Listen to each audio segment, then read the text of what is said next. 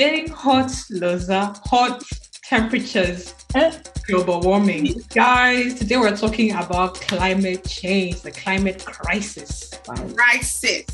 Yeah. The global north. Yeah, this is the one that scares the Europeans. Malaria might be coming to your doorsteps.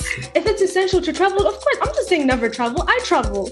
Your few hours of pleasure is causing years of historical damage.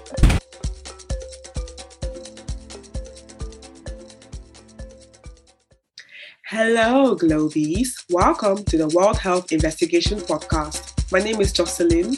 I'm Edna. And I'm Loza. We're three young global health professionals and your hosts for the World Health Investigation Podcast. Also known as the WHI, and we're discussing all things global health and unpacking the most controversial health and social issues, as well as promoting new wave global health development and equity. So, ladies, what is the tea in global health? The tea is getting hot. Today. The tea is getting hot, Loza. Hot temperatures, global warming. Come and see connections. Guys, today we're talking about climate change, the climate crisis. Crisis. Is it a global health crisis? Is it a global health issue? Is it even our problem? Why do you need to even think about climate change and global health? Well, here. I wanted to begin with a little example, case study to just showcase people. Lovely. My first instinct was to think about Cyclone Idai, which some of you remember hit Zimbabwe, Mozambique, and Malawi. And it is actually estimated to have killed around 1,300 people. And so what happened was, in Mozambique, for example, they experienced a cholera outbreak right after or shortly after the storm hit. And this is because, as we know, cholera is spread by water contaminated with sewage, for example. And obviously after the storm, people were saying, for example, there was stagnant water. It wasn't draining. Obviously, because a lot of people had died, they were just decomposing bodies.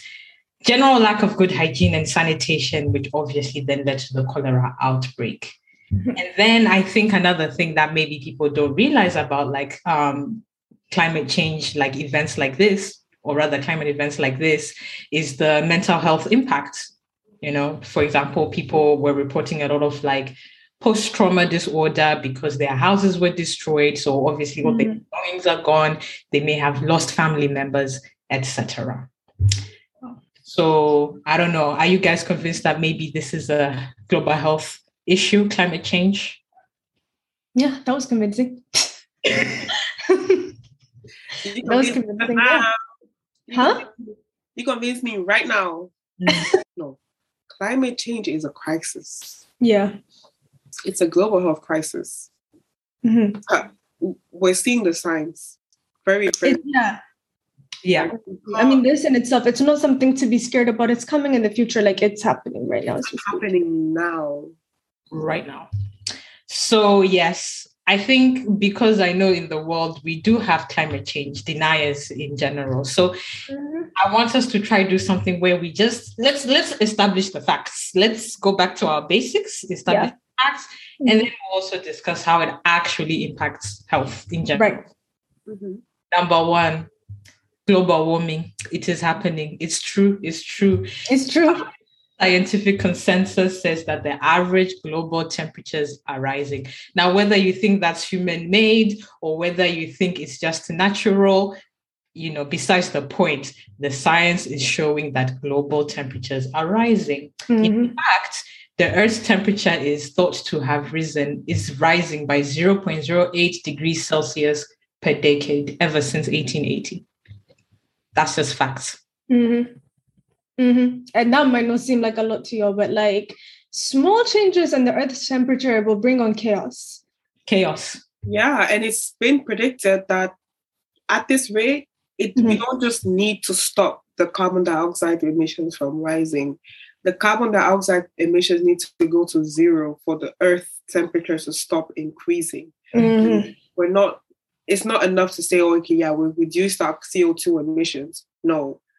At the moment, if if carbon dioxide emissions are not reduced to the minimal level, temperatures could rise up to even by 2 degrees by 2045 and even more to 4 degrees by 2080. See. 2045 is not that far, guys. That's when we'll be like 46. Like, yo. 47, that's very soon. Very soon. That's very soon, people. Yeah. And you may be wondering how this can then impact the human body. So if you go back to your physiology, you know that the human body, usually your temperature is highly regulated to stay to like 37 degrees Celsius. Now, any like really small deviation from that 37 degrees Celsius is when, when you're feeling fever and stuff like that, it can be very bad. And so it is estimated that, because of these higher temperatures, they make it harder for our bodies to continue to regulate, so people can experience heat exhaustion and stroke. Yeah. And you see that already, like with heat waves, especially elderly people, like a lot of them die during heat waves. So it might not seem like a big deal to you, but it is a health crisis in a way. Yeah, and not just elderly people, like pregnant women as well, neonates, babies, deliveries. There are many more premature deliveries at risk. So there's so many potential impacts of climate change on health, and it may not happen to you directly now, but it's coming. It's coming. Yeah. That's one thing I want to specify. Sometimes you think, I'm healthy, I'm good. Yeah, for now. So consider other people. Fact number 2. Okay. Worsening air quality. Yeah. Obviously, currently, as we continue to burn fossil fuels, I cannot talk today. As we continue to burn fossil fuels, we're not just emitting greenhouse gases like carbon dioxide, methane, but we're also releasing toxic pollutants into the air, right? So they're just like particulate matters, like solid things like, dust, dirt, soot, and smoke. And bad air quality is definitely not good for your health. Yeah, we've been new. I mean, actually, this isn't funny. This is very scary. But go on. No, sorry. No, I read like very recently, there was a paper by King's College London where they showed that children born in certain parts of London, like the Tower Hamlets, literally had reduced lung capacity and reduced lung developments because of their poor air quality and in the place that they were born in and grew up in. So they're going to be at risk of, lung-related diseases in the future because of pollutions. So why is that not a bigger public health crisis right now? I'm not sure. I don't know. In fact, yes, bad air quality and just breathing in all these particular matters like smoke, it can cause inflammation, leading to asthma, chronic obstructive pulmonary disease, which is the disease of the lungs, pneumonia. And long-term, people think, you can even develop lung cancer from that. So WHO even predicts that air pollution is estimated to already cause 7 million premature deaths. 7 million people already we think are dying from air quality. Okay. The environment affects health. The environment affects health again. Number 3. We are seeing more extreme weather events. So like we saw with our cyclone Idai, for example, we're seeing an increase in frequency and severity of extreme weather events. So I remember last year, 2021, we experienced so many wildfires. It was in California, France, Greece, Russia. You think of a cold place like Russia, they were having like wildfires. There were hurricanes, floods in Germany, Switzerland as well. Switzerland was flooded for a bit. Yeah. And you may be thinking, okay, flooding, health. Well, extreme weather can cause injury, like actual physical injury. Yeah. Obviously, you can experience trauma. And then in the aftermath, like we saw with Cyclone Idai, there can be infectious disease outbreaks that can come after such an extreme event. People, flooding, mudslides, whatever it may be, it can reduce people's access to health services. Can experience power outages, and that's going to affect how you store medication, for example. Right now, we know with COVID, the big thing was cold chain supply. For Pfizer and them. Exactly. So it can be like the event happens this month, but then months later, like in June or whatever, we're still experiencing, the aftermath. After. Yeah. Hey, come and see facts. No, it's a. I mean, I get shocked. I don't get shocked. Yeah. Like even when I heard the Amazon rainforest being on fire, it's becoming a desert. The Amazon rainforest. Mm-hmm. The whole Amazon rainforest. The lungs of the earth, it was called. The lungs of the earth. And now it's scary to think about. Yeah. So the next fact is we are probably going to be expecting a spread of infectious diseases, like we've touched on. Yeah. Increases in water and air temperature is going to move diseases like Lyme disease, cholera towards the global north. Yeah. The global north. Yeah, this is the one that scares the Europeans. Malaria might be coming to your doorsteps. I'm just telling them, Exactly. Yeah. I remember reading a paper around how potentially if you have extremely high temperatures or any extreme form of temperature change, now you're shifting the evolutionary tendencies of these pests. So, for example, the West now, I read somewhere about like snakes, for example. If you have maybe due to climate change, like snakes, and there are no longer as many snakes, so then you have more and more rats. And now that you have more rats, now that means for that particular environment, it's not good. So if you have more rats now, that means there are more rats to eat more insects, and then rats eat the insects, and vice versa. And then now we go ahead, happen to go in the forest, we get infections. Yeah. Like the West Nile virus. Yeah. How did the West Nile virus start? It started off with the mosquitoes. So if you have an increase in mosquitoes, and now you have human beings that happen to interact with those, then we'll have a West Nile virus outbreak. That's what happened with COVID as well, right? Yeah, as you encroach into the habitats of like animals, and as you go into where they are and you're having more contact with them, then most infectious diseases are zoonotic. So that means, it's transferred from animals to humans. So that's a big thing of considering the environment when you talk about health is as we encroach their habitats, we're going to get their diseases. And COVID, we don't know for sure which animal gave it to us, but it is very likely that we got it from this situation. Well, not from seafood. It's a seafood markets or from bats, but it's a lot of arguments which particular animal it was. 100%. But yeah, and I think, I like what you said of like we're messing with the equilibrium of things, and so then it's kind of creating this feedback loop of like more diseases and more. That's how we're gonna have more infectious diseases. Are we really gonna die? Maybe. Are we really gonna die? Yeah. I don't want to scare you, but not us fear mongering. No, but I just think it's important to note the infectious diseases moving back to the global north, because there is this narrative of like infectious diseases typically just affect the tropics, and that's why we perhaps we have neglected tropical diseases. Attention to infectious diseases because we think it's a problem of the tropics, and us here in the global north, we just need to focus on our chronic conditions and all these things. But no, baby, it's coming for you too. Climate change is going to force those infectious diseases back to your door. And just think about it, Think about it this way. But most of the reasons why the infectious diseases in the tropics is due to temperature and temperature changes. Now, if the whole world becomes hotter, that's what I mean. Malaria is at your doorstep. We're all going to be in trouble. So we're all in this together, guys. Watch out. Okay, and then the last 2 points are around water security and food security, of course. Yeah.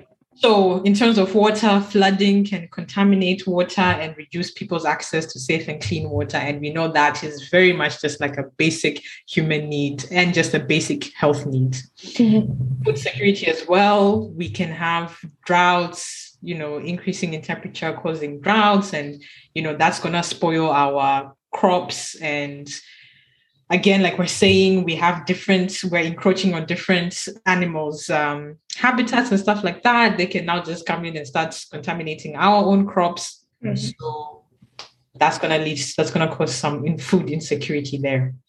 Yep. And even like droughts. That's the one that gets East Africa a lot. Like, I'm Ethiopian, so it's as the temperatures get hotter, maybe for Europe, it's like, okay, we get nice weather, but like it gets really hot for us, and like lack of rainfall again leads to food insecurity. Yeah. And then I'm literally thinking of cholera as well. I'm thinking of the cholera outbreak in Haiti. Literally, as there was a flood, and that led to what? Pollution of water, right? As the water got polluted, that's how people got cholera, and there was cholera outbreak. So maybe in Europe, that may not happen instantly, but if that happens as well in any country, it is very, very possible that you're going to face consequences of not just hot temperature or whatever. Yeah, it affects people. It's causing outbreaks. It's causing major infectious disease complications. But here we are. And as we all know, diseases, they don't have borders. So what happens on one side of the world will show up at your doorstep too. Even temperature doesn't have borders. Also, global warming is for everybody. For everybody. Oh, getting hot. The tea's getting hot. Yeah. And I, again, just want to emphasize the mental toll. Like, that just cannot be ignored. Like, these extreme weather events, they can be very traumatic. Water and food insecurity, displacement that can be caused. Right. Those things can drive anxiety, depression, Because can we even talk about, like, climate change refugees, like people that will be displaced from their homes, their countries, because of climate change, and the mental toll that will take as you literally don't have a country anymore. Yeah. There's a lot to consider when it comes to climate change and health. Yeah. So do you have any doubt in your mind that climate change has health impacts? Yeah. No, I'm joking. Because I will kill you. She said, I said all of this. I give you all these facts. Exactly. Climate change is real, guys, please. Loza. I'm joking. Personally, I'm still feeling kind of cold. So you're telling me about climate change, but I'm feeling a bit cold. Can you fix that? Can we talk about that? But can we also talk about the fact that we are like, end of February right now? Hot. It is hot. It is hot outside. Like, I've never seen February like this in my life. The sun is shining. I've already been feeling some allergies. I'm like, spring is on your doorstep. If you live in the United Kingdom, London, you would understand how chaotic the weather is. Yeah, storm was getting dull. Yeah. You start off a beautiful day with rain, and then it starts snowing, and then you have hail, and then it's sunny, and it starts snowing again. Then it starts being rainy. We've had that before. And then we have wind. Then we had what's her name? Eunice. Eunice came and said hello to us the other time. A gentle hello. If you know Eunice, you know who I'm talking about.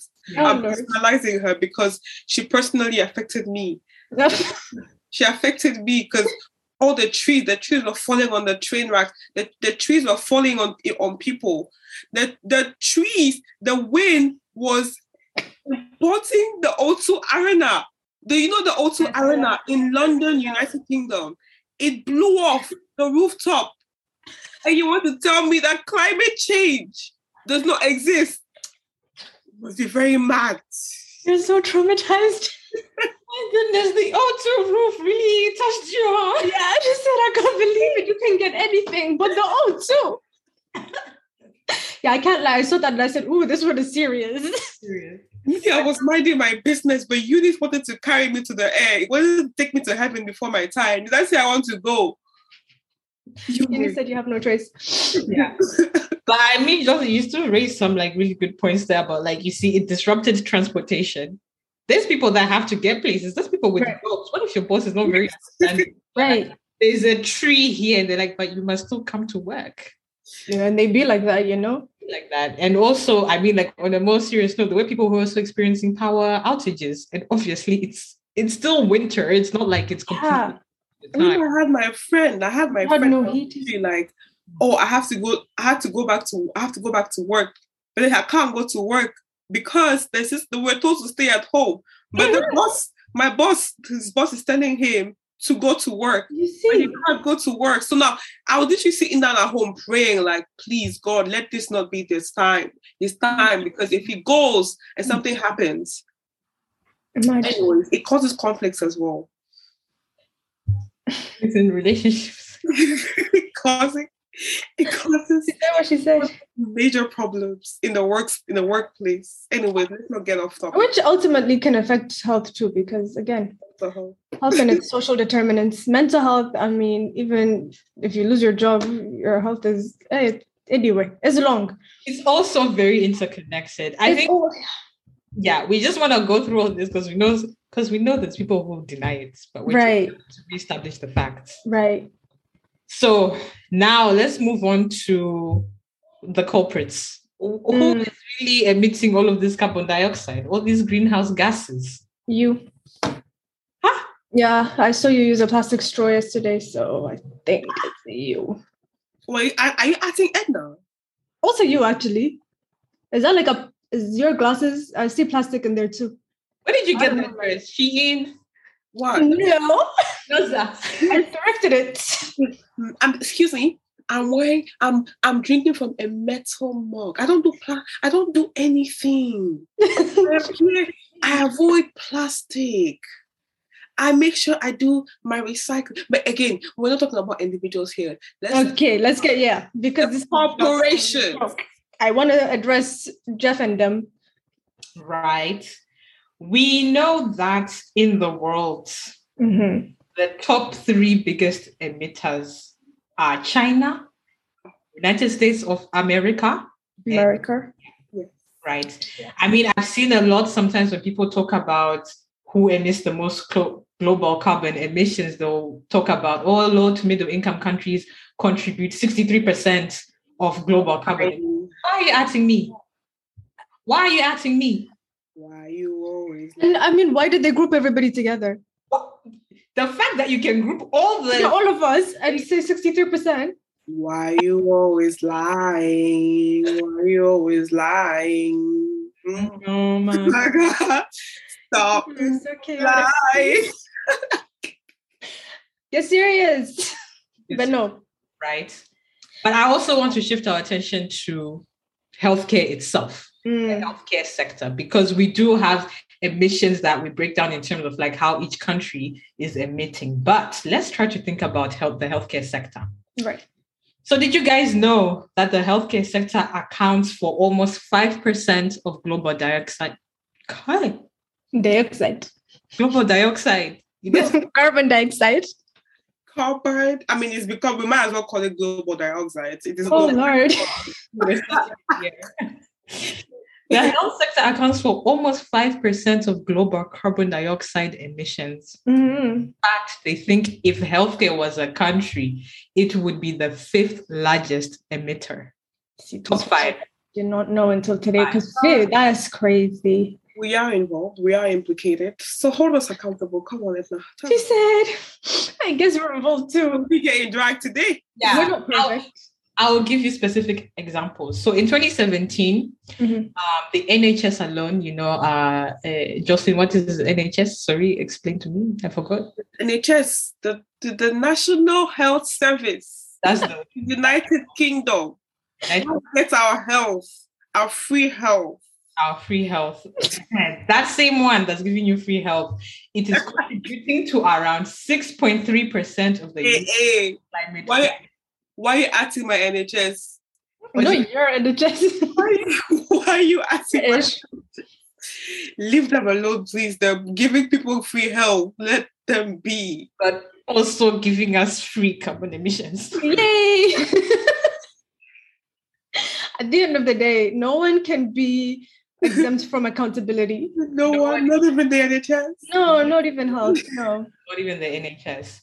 And I just like this quote from Tedros, where he said, Healthcare sector facilities are also a source of carbon emissions. We know that. And Tedros was like, this is perhaps ironic. As medical professionals, our equipment is to what? Do no harm. No harm. You have it as I'm going to have that as a slogan. A slogan, do no harm, guys. No Do harm. no harm. As medical professionals, our commitment is to first do no harm. Places of healing should be leading the way, not contributing to the burden of disease. He was in a mood to drag that day, huh? Tedros was He said, I'll say it and you do what you will. He's not wrong. He's not wrong. I can identify like multiple places where health can contribute to climate change and global warming, like, you know, all the traveling that you do for the conferences, all the single-use plastic we be using in the lab, amongst other things. Can I just say something? Yes. You go to a conference, you talk about climate change, you talk about you recycling, but you travel there. With what? With your oyster. Your private jet. I'm not acting anybody. I'm not. The world is your oyster, but you're the world's oyster. What are you traveling with? You want to travel the world, travel everywhere. In what?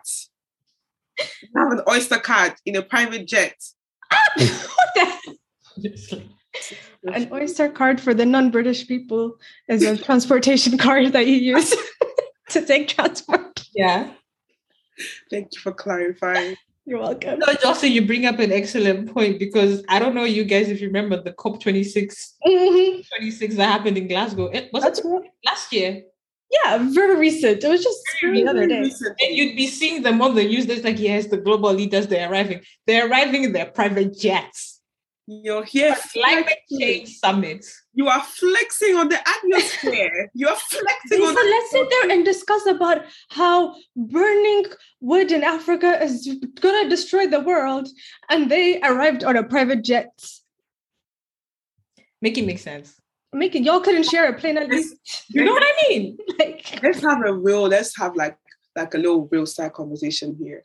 If they offer you a private jet to go to work, will you say no? Yeah. I don't want to get cancelled. I can't talk all this stuff and then they catch me in a private jet tomorrow. I'll say it wasn't me. If they offered you a private jet to be traveling, will you say no? They say, Liza, we need you to go. We need you today. Okay, I'll take a commercial flight, guys. There's no Maybe time put me in first class so I could feel cute. But you know, if you have money for a private jet, put me in first class. I feel bad, man. Why am I by myself doing private jets? You're the most important. I'm like 55 kilo. I don't need one plane for my whole self. It's okay. I can share a plane. I'm not that bougie. I personally will not lie. Like the first time they say you have to fly private because we just need to get you there so fast. Is it by force? I get it. I pack my bags right now. I'll go right now. If I go there, I better be fighting war. I better be. You know what I mean? Be really, so yeah, what is it that is so important that they need me there ASAP Rocky? You know, I mean, this pandemic has shown that we're all doing everything on Teams and Zoom. Right now we're in different countries. Switzerland, where some of us are in Switzerland, some of us in this WHI podcast, Switzerland, the UK. We're doing. But if I had to fly every day to be going to and fly every day to come back. Mm-hmm. I'd have to consider that. You know, some of these billionaires would do it too. I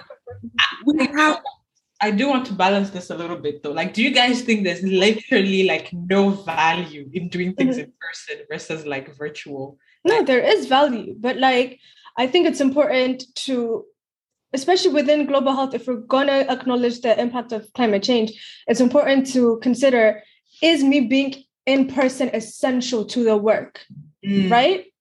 And if so, of course. But I think one thing with COVID, a lot of these organizations realized is a lot of their travel wasn't essential to their work. They actually could do it over Zoom. Yeah, that might not be as fun and as exciting, but you know what's not exciting? Floods and hurricanes. No, I'm sorry. So I think, yeah, if it's essential to travel, of course, I'm just saying never travel. I travel, but I don't know. Your few hours of pleasure is causing years of historical damage. Well, there we go. Let's write that down. Mm-hmm. And yeah, I think that's what it is. I think there is value to in-person work, but just somewhere. Sometimes it's essential, sometimes it's not. Yeah. I completely agree. I mean, I can see why sometimes, especially these like global leaders, these high level meetings, why they may think it's really needed to have them in person. Like, I don't know, there's probably something, maybe I don't know politics like that, but something about, going there, giving that strong handshake. Yeah, diplomacy. Maybe they don't want their Zoom meeting. The negotiation, all these different things. I'm sure there's politics around it and the importance of all of that. But I think it was a good point. Like, for some of us, like, am I an essential person? Like, must I really go there? More important, but yeah. But I mean, even for them, I think my problem wasn't even that they traveled, it's the fact that they each had their own plane. Like, how can you do that? Like, it's just very counterintuitive. I don't know how they're not embarrassed. They were self-isolating. Girl, they were not self-isolating when they were all hugging in front of, like, what is it, that thing, wishing themselves luck and doing photo ops. I'm screaming. This is so funny. Yeah. We're trying to be very serious and very... We just keep asking them. Yeah, sorry. Yeah. So I then wanted to talk. Yeah, let's focus a little bit on like COP26. I was a little bit into like, they come to this COP26. Was it COP26? Yes, and they have maybe some outcome statements. Excuse me. And for instance, they all went there, world leaders, and these are some of the things they agreed to do in terms of solutions. Like, they recognize, just as we have, like, the facts are undeniable, the climate change crisis is real, there's something done, and we need to target, lowering carbon emissions, stuff like that. So these are some of the things. They say, we want driven commitments to move away from coal power. Great. Burning fossil fuels, like we said, is contributing to global warming. Halt and reverse deforestation, reduce methane emissions, and speed up the switch to electric vehicles. These are just some highlights of what they're suggesting as like a path forward. Now, my thing is, if you remember again, I said the top emitters are the richest countries, and they have come up with these solutions. Do we think that these climate change solutions are fair and equitable? Like, they actually make sense for all countries in the world? Let them eat cake. They said, use electric cars. It's easy. Come on now. Yeah. It's the Tesla these days, right? Teslas, come on. Elon is giving them away. We'll just get electric cars. Of course. All of us can just get electric cars. Yeah, I have one in my backyard. Yeah. No, it's not. It's not. I think it's a little hypocritical too after actually, not only after they polluted and they did their industrialization and delayed ours, and they're still polluting, to come and, give these solutions that are a little tone deaf. It's not equitable, no.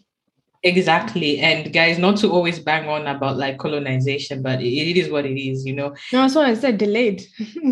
Many of these European countries, people who are now top emitters, they obviously had the opportunity to have like these industrial revolutions where a lot of that, progress and technological advancement was being powered by coal, for example, and that contributed a lot to like, greenhouse emissions and all of that. But now we have suggestions, for example, of like, let's move away from coal power, right? I know during COP26, there was a whole back and forth between India and some of these countries, because I think the wording, they started off by saying we need to phase out coal power. And India came in there like, what do you mean phase out? Phase out, like, why? To where? Where they say we need what does that actually mean? Like slowly stop using, like completely get rid of coal power. So phase out would suggest like, we'll slowly cut it down and then get rid of it. And then you said, no, wait a minute, maybe it should be phased down, which is what I think finally concluded, which is like, we don't want to completely get rid of coal power, because obviously that is still like important for different countries' development. We want to just reduce it. That's the compromise they had to reach. It's an interesting one, because there's two sides to this coin. I remember you, Justin, saying like, in order to stop global warming, like these increases in temperatures, you need to cut carbon dioxide emissions, not reduce them. But then from this perspective, It's like, okay, what is a realistic approach to do that? Because if we say India, stop using coal right now, do they sit in darkness? Like, what are they meant to do then? We need to find like a sustainable approach to replace that and an affordable approach to replace coal before you kind of make demands like this. Exactly. It is, that's the part where I find it a bit unfair in terms of like, you cannot just ask for the top emitters, I think perhaps it makes sense for like a lot of efforts to be focused on them in terms of cutting down these carbon emissions. Mm-hmm. I do think we need to recognize that some countries are still trying to very much modernize and, do all these different things. So is it really fair to tell them to like, no, you need to slow that down? Yeah. And just to add on to that, the Western countries have gone through their whole industrialization phase, right? They've had that. They've had time to. They have emitted the carbon dioxide. Mm-hmm. They had their time to emit it, and nobody was at the time. Nobody could properly hold them accountable because climate change was not as much of a global health concern as it is today. Yeah, exactly. So I think it's a bit unfair to get developing countries to not do what they can to improve on their countries. I'm not saying that we should encourage them to pollute the environment, but you have to consider the fact that, okay, yes, they're not the biggest polluters out there. Right. And you cannot group, as Loza said before, you cannot group low and middle income countries together. Yeah, and say 63%.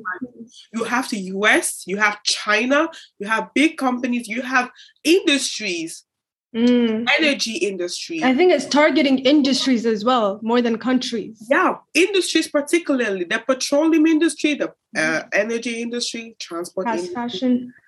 The fashion industry. Let's talk about the fashion industry. Yeah. Where are you getting your iPhone from? Nike, Adidas. I don't even have one. I mean, I don't mean to at you, but let's talk about the exactly. people that are emitting, the people that are profiting a lot from these products are the ones that are emitting the most, greenhouse gases. Mm-hmm. Mm-hmm. No, I like what you said with that. The industries, I think they also need to be targeted. I think they get away scot-free because they have money and they make money for their countries. But then are we then going to start telling people to stop wearing Nike? No, like still wearing. I think more than personal responsibility is important. I think we should all do our part to our capacity to be nicer kinder to the environment, but actually targeting industries and how they produce their material. Putting more research into alternative methods and all of that. I think that should be a bigger priority than telling one person, okay, stop using plastic. Because that's not really, I don't know, it's not productive. It's not a productive conversation. Yeah. Mm-hmm. Yeah, I was just going to say, to add to that, it's me personally, if we're to ask me, I don't know if you guys feel the same way. It is, yes, I grew up in an era of like, what's the name? An Inconvenient Truth, that documentary coming out. You're very much taught from an early age that, try to recycle, switched from plastic straws to, the metallic straws. You're taught, like a lot of things that a lot of action that you as a person can take in order to, reduce our carbon footprint, right? Mm-hmm. But then you also see that when we talk about global levels, like Jocelyn pointed out, like there's whole industries that are like responsible for like these big emissions. It's not me personally on my own that's, contributing to majority of like the emissions. It's coming from particular industries. It's coming from very particular countries. So then it's like, it's difficult to find this balance between, okay, where's the personal responsibility? So where can we actually have more like systemic changes? I think that is a challenge right now, but I often see the conversation being geared towards personal responsibility. Mm-hmm. I'm not sure why. I think maybe it's easier to tackle if you just tell people to recycle more. Mm-hmm. But like, to what extent is that really going to address our problems if the biggest emitters are still continuing to emit? Like, I relate with that. I remember when I was learning about climate change from primary school, in fact, from nursery school. From day one, they told us the world is spreading. All the little talks that we had, recycle, doing some illustrations or whatever. It was all individual, and it was kind of individualistic, and it was that individualistic approach. And now growing up, I now see that there are a lot of other factors that have not been addressed. Why have they not been taught to us? Talk about climate change, climate education, like geography. Why? I don't know if you guys know that you did geography in IB, right? We did a lot of climate change. What do you feel? Because personally, when I learned a lot of this stuff, I wasn't taught enough about the industries and how exactly they're looking and how they should be held accountable. Absolutely. Differently. It was mostly like people. Yeah. When we did climate change, I mean, we did a lot of it, but it was the science of it, how it worked. People did it, how it affects people. There wasn't a lot of focus on the industries. Yeah. And for me, I think we have way past the conversation of like, okay, is climate change an issue? I think now for me, I take issue sometimes with how we approach the solutions.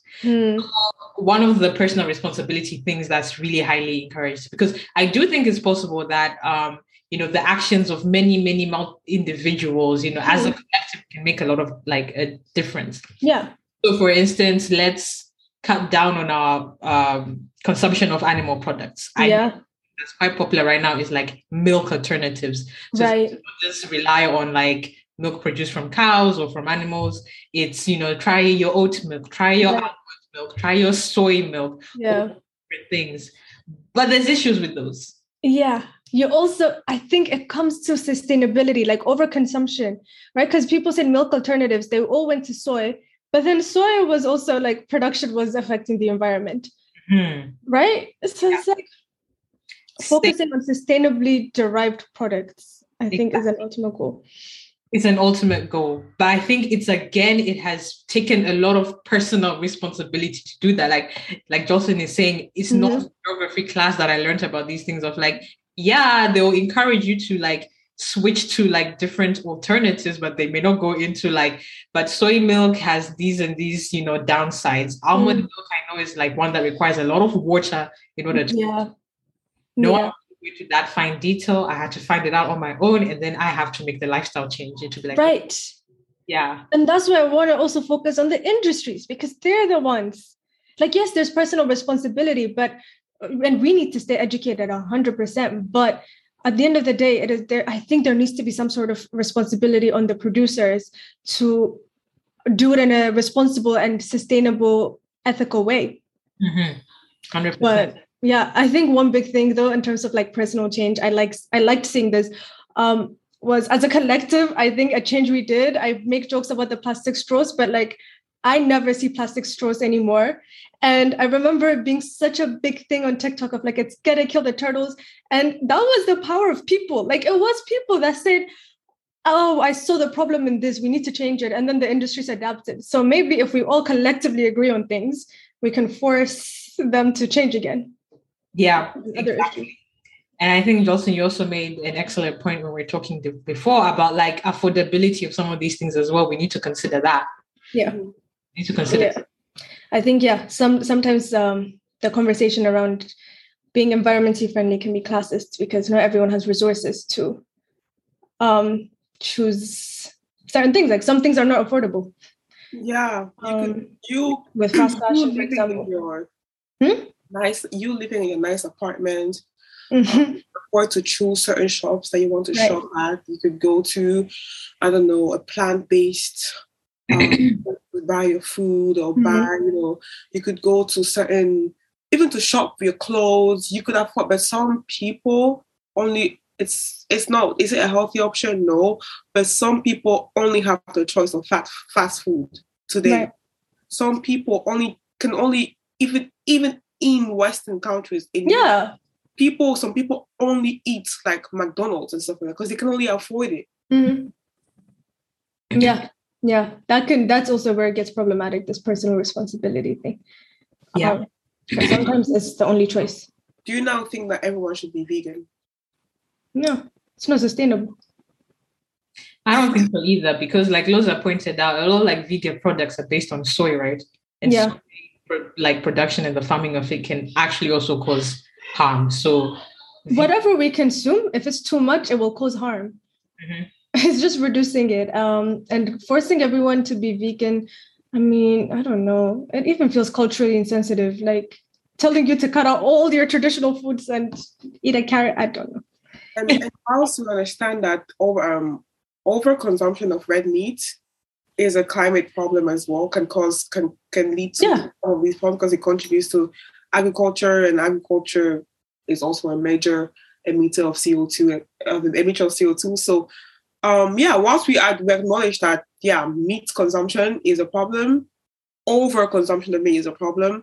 We do have to try to remain equitable, and we think of other people as well. If you're going to tell people to completely stop eating meat, some people can't afford to do that. But at the same time, if you can, it would be helpful to not over-consume meat. Yeah. 100%. I think you guys bring up an excellent point there in terms of like culture as well, like what some of these proposed climate change solutions can mean for culture. Because I know in a lot of places, it's like, already my diet rarely includes like meat because I cannot afford it. So when yes, meat, it's like, it's a sign of like, yes, times are good. You know? Right. I'm telling these people you're bad for the environment. Does that make sense? Right. Yeah. Yeah. Understanding the nuances of it is really important. Understanding the nuances. Yeah. So I think now we've understood that, okay, there's a lot of personal responsibility, and we've touched on all these various things, and it is very much pushed on people. But it's not enough that's pushed on the industries. Like, I think who mentioned like the fashion industry, your Sheins. Yeah. You know, and the issue that I find there is, let's say now we know fast fashion is terrible for the environment. Yep. But the thing is, do we all have enough money to be shopping in these brands that, you know, really source their materials very in an eco-friendly way and all these different things? No. But now, does that mean you're not allowed to be fashionable? This is a conversation. It's hard. Like, I think shaming people for shopping fast fashion is ridiculous, because now what am I meant to do? Pay like $100 for a t-shirt? I can't. But I think we do have, and I'm guilty of this, we do have a culture of overconsumption. Like, we say retail therapy, we say, I'm going to go shop, I feel sad, I'm going to buy a new thing. You can do without that new shirt, or without, like, you don't have to buy as often. Mm-hmm. I think that would be my advice. Is it's not necessarily never shop fast fashion, because not all of us can afford it, but you don't need multiple things every month. You don't need to change your wardrobe every month. It's like, you can be fashionable with what you have, I think. And also, you can be fashionable in so many ways. Like, you don't always have to shop at some of these places. Like, personally, and I've seen people do it, you can do some of the knitting yourself. There's something that you could do yourself. True. My friend was crocheting. It will save you money. It will save you transport. It will save you so many different things. So if it's not of you like buying food or like delivering, I don't know, buying food or going to a restaurant every single day, you could also make your own food at home. Or what else? There's so many just little people trying to like bring a whole person to come and fix your roof. I don't know, something. Just try, try, and then self-reliant, and also enjoy yourself. And then you might find yourself actually being like, okay, I'm actually good at this. Yeah. 100%. I really like that approach. And in general, like, I think, yes, we don't want to hammer on about personal responsibility and stuff, but I believe the one key thing that could really help in terms of like leading to bigger changes is your money. Your money can actually make impact. Yeah, your money talks. Your money talks, and what you spend your money on is very important. So here, you can choose to spend your money on fast fashion, Or you can choose to spend your money on like, let me get me some knitting materials. Let me go on YouTube. Let me find out how to do this. You know what I mean? And oh my God, that's so cute. Wow. You said, let me plug. I just have to. Anyways, keep going. Fashion by Jocelyn coming soon. As in, coming with the fashion tips very soon. Yeah. So that would be like my first piece of advice for people in terms of like things that you can do that can actually, at a later stage kind of give, have great impact is like use your wallet, invest if you can, if you have enough money. Maybe you can invest towards, innovative solutions. This one's for the millionaires. It's not really just for the millionaires. No, I'm joking, for the wealthies. For the people that, You don't have to wear designer from head to toe. I know some of you are itching. So you acting? Please. I know some people are going to drag me for saying this. It's not every day, Louis Vuitton. It's not every day. It is not. Sometimes. You don't have to, if you want to show that you're a fashionable person, you don't have to wear those things all the time. And I'm not saying that I'm not saying that you shouldn't be fashionable. I'm just saying, just be mindful. You sound like a mom. Be mindful. That's so cute. Be mindful. No, it's true. And you, as you were saying, investing. Yeah. I mean, think about the fact that like, no, these don't underestimate your wallet because, a lot of these companies, they want your money. Think about the campaigns they go on when it's Black History Month, when it's Pride Month. Pride Month. There we go. The rainbows come out. The rainbows suddenly come out. Suddenly they're yes, we embrace everybody. We love everybody. Yeah, money runs the world, unfortunately. And so where you put your money will reflect on what changes are going to happen. It's true. Yeah. So then my second piece of advice to people, and you guys feel free to chime in, I think is around you as a person, the other power that you have, if you can vote, is how you vote, who you elect to be your representative, what kind of policy makers you elect, and what do those policy makers prioritize? I'm big on this. Yeah. Switzerland and the referendums, pay attention to them. Yeah, no, 100%. I know one of the key issues here that we had to vote on in Switzerland was around like taxing of airplanes. Oh, yeah. Yeah, I think it was one of those things of like we could vote to sort of increase the tax for airplanes or something. But the whole debate there was around like, well, that now means me personally, I have to pay more. Yeah. But it was still put up for a public vote, which is something. Yeah, great conversation. Maybe sometimes we need to sacrifice some things for the environment. Yeah. But yeah, guys, elect policymakers that consider climate change a priority. I couldn't agree more. I think, that was going to be my advice, but you said it. But I think at the end of the day, policymakers make the decisions, and the way we can affect things is by electing them, because some of you people have a say. I don't have any votes, but some of you people have votes, so please vote for the environment. There's only so much recycling I can do. This one sounds tired. Like that was recycled enough. This ad somewhere saying that the bin is not magic; it doesn't just go anywhere. It's going. Yeah. There's only so much recycling I can do. So at the end of the day, the decisions are being made by the policymakers. So if you can find a way, can collectively come together to elect the right people, then maybe, I think it's also being in collective, uniting actually creates change. If we all collectively vote, if we all collectively put our money in, environmentally friendly places, or spend our money there, then we can see a change in the right direction. Yes, I think that's a beautiful way to sum all of this up. I don't know if you get any more advice for our listeners, any big takeaways from this episode.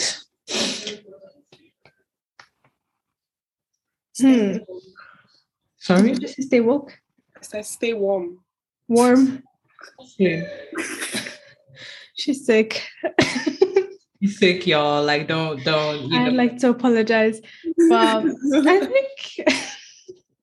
I think you said it like with the two main points. But I think just stay informed that climate change isn't a faraway concept, and it's bound to affect everybody, and it is something that you can do something about. Like, it is an issue, but we have some power to change it and place in ways that we can spend our money, elect, but also for the policymakers, and maybe some powerful people are listening to us. Please, just please, like, do better. Y'all know what I'm talking about. Do better. And fortunately or unfortunately or fortunately, we right now, we can't ignore the fact that global health is global. So you can't just focus on health or medicine. You have to think about the environment. You have to think about the globe. Think about the insects. You have to think about everything, even waste. Everybody's. So healthcare is one. We have to consider that one health approach. One health. She dropped it in last minute. For it. I was like, One Health, y'all. That's true. Look it up. That we have learned, I have learned in my lectures, that health is, you cannot approach health only from a scientific perspective. I understand that in global health, there's so many factors. This ecosystem, nature is interconnected. And without us acting right accordingly for it, we're not going to be able to survive. Amen. See, I joke a lot, but I make points. That was a good point. That was true. It makes sense. It's true. All right, then. I guess that's us for this episode. Yes. Climate crisis, impacts on global health. Thank you all for listening to yet another episode of the World Health Investigation Podcast. That is right. I'm Jocelyn. And I'm Loza. And we are three young global health professionals and your hosts for the World Health Investigation Podcast. Thank you very much for listening. Please follow us on our socials. Instagram, Facebook, World Health Investigation. On Twitter at WHI_podcast. Memory, World Health Investigation. And YouTube, World Health Investigation. Please subscribe and follow. Right now. Immediately. We threaten you every week, but do it now. Expeditiously. We're watching you. Just know we're watching you. We are. Through your cameras. But yes, thank you for listening. And have a lovely week.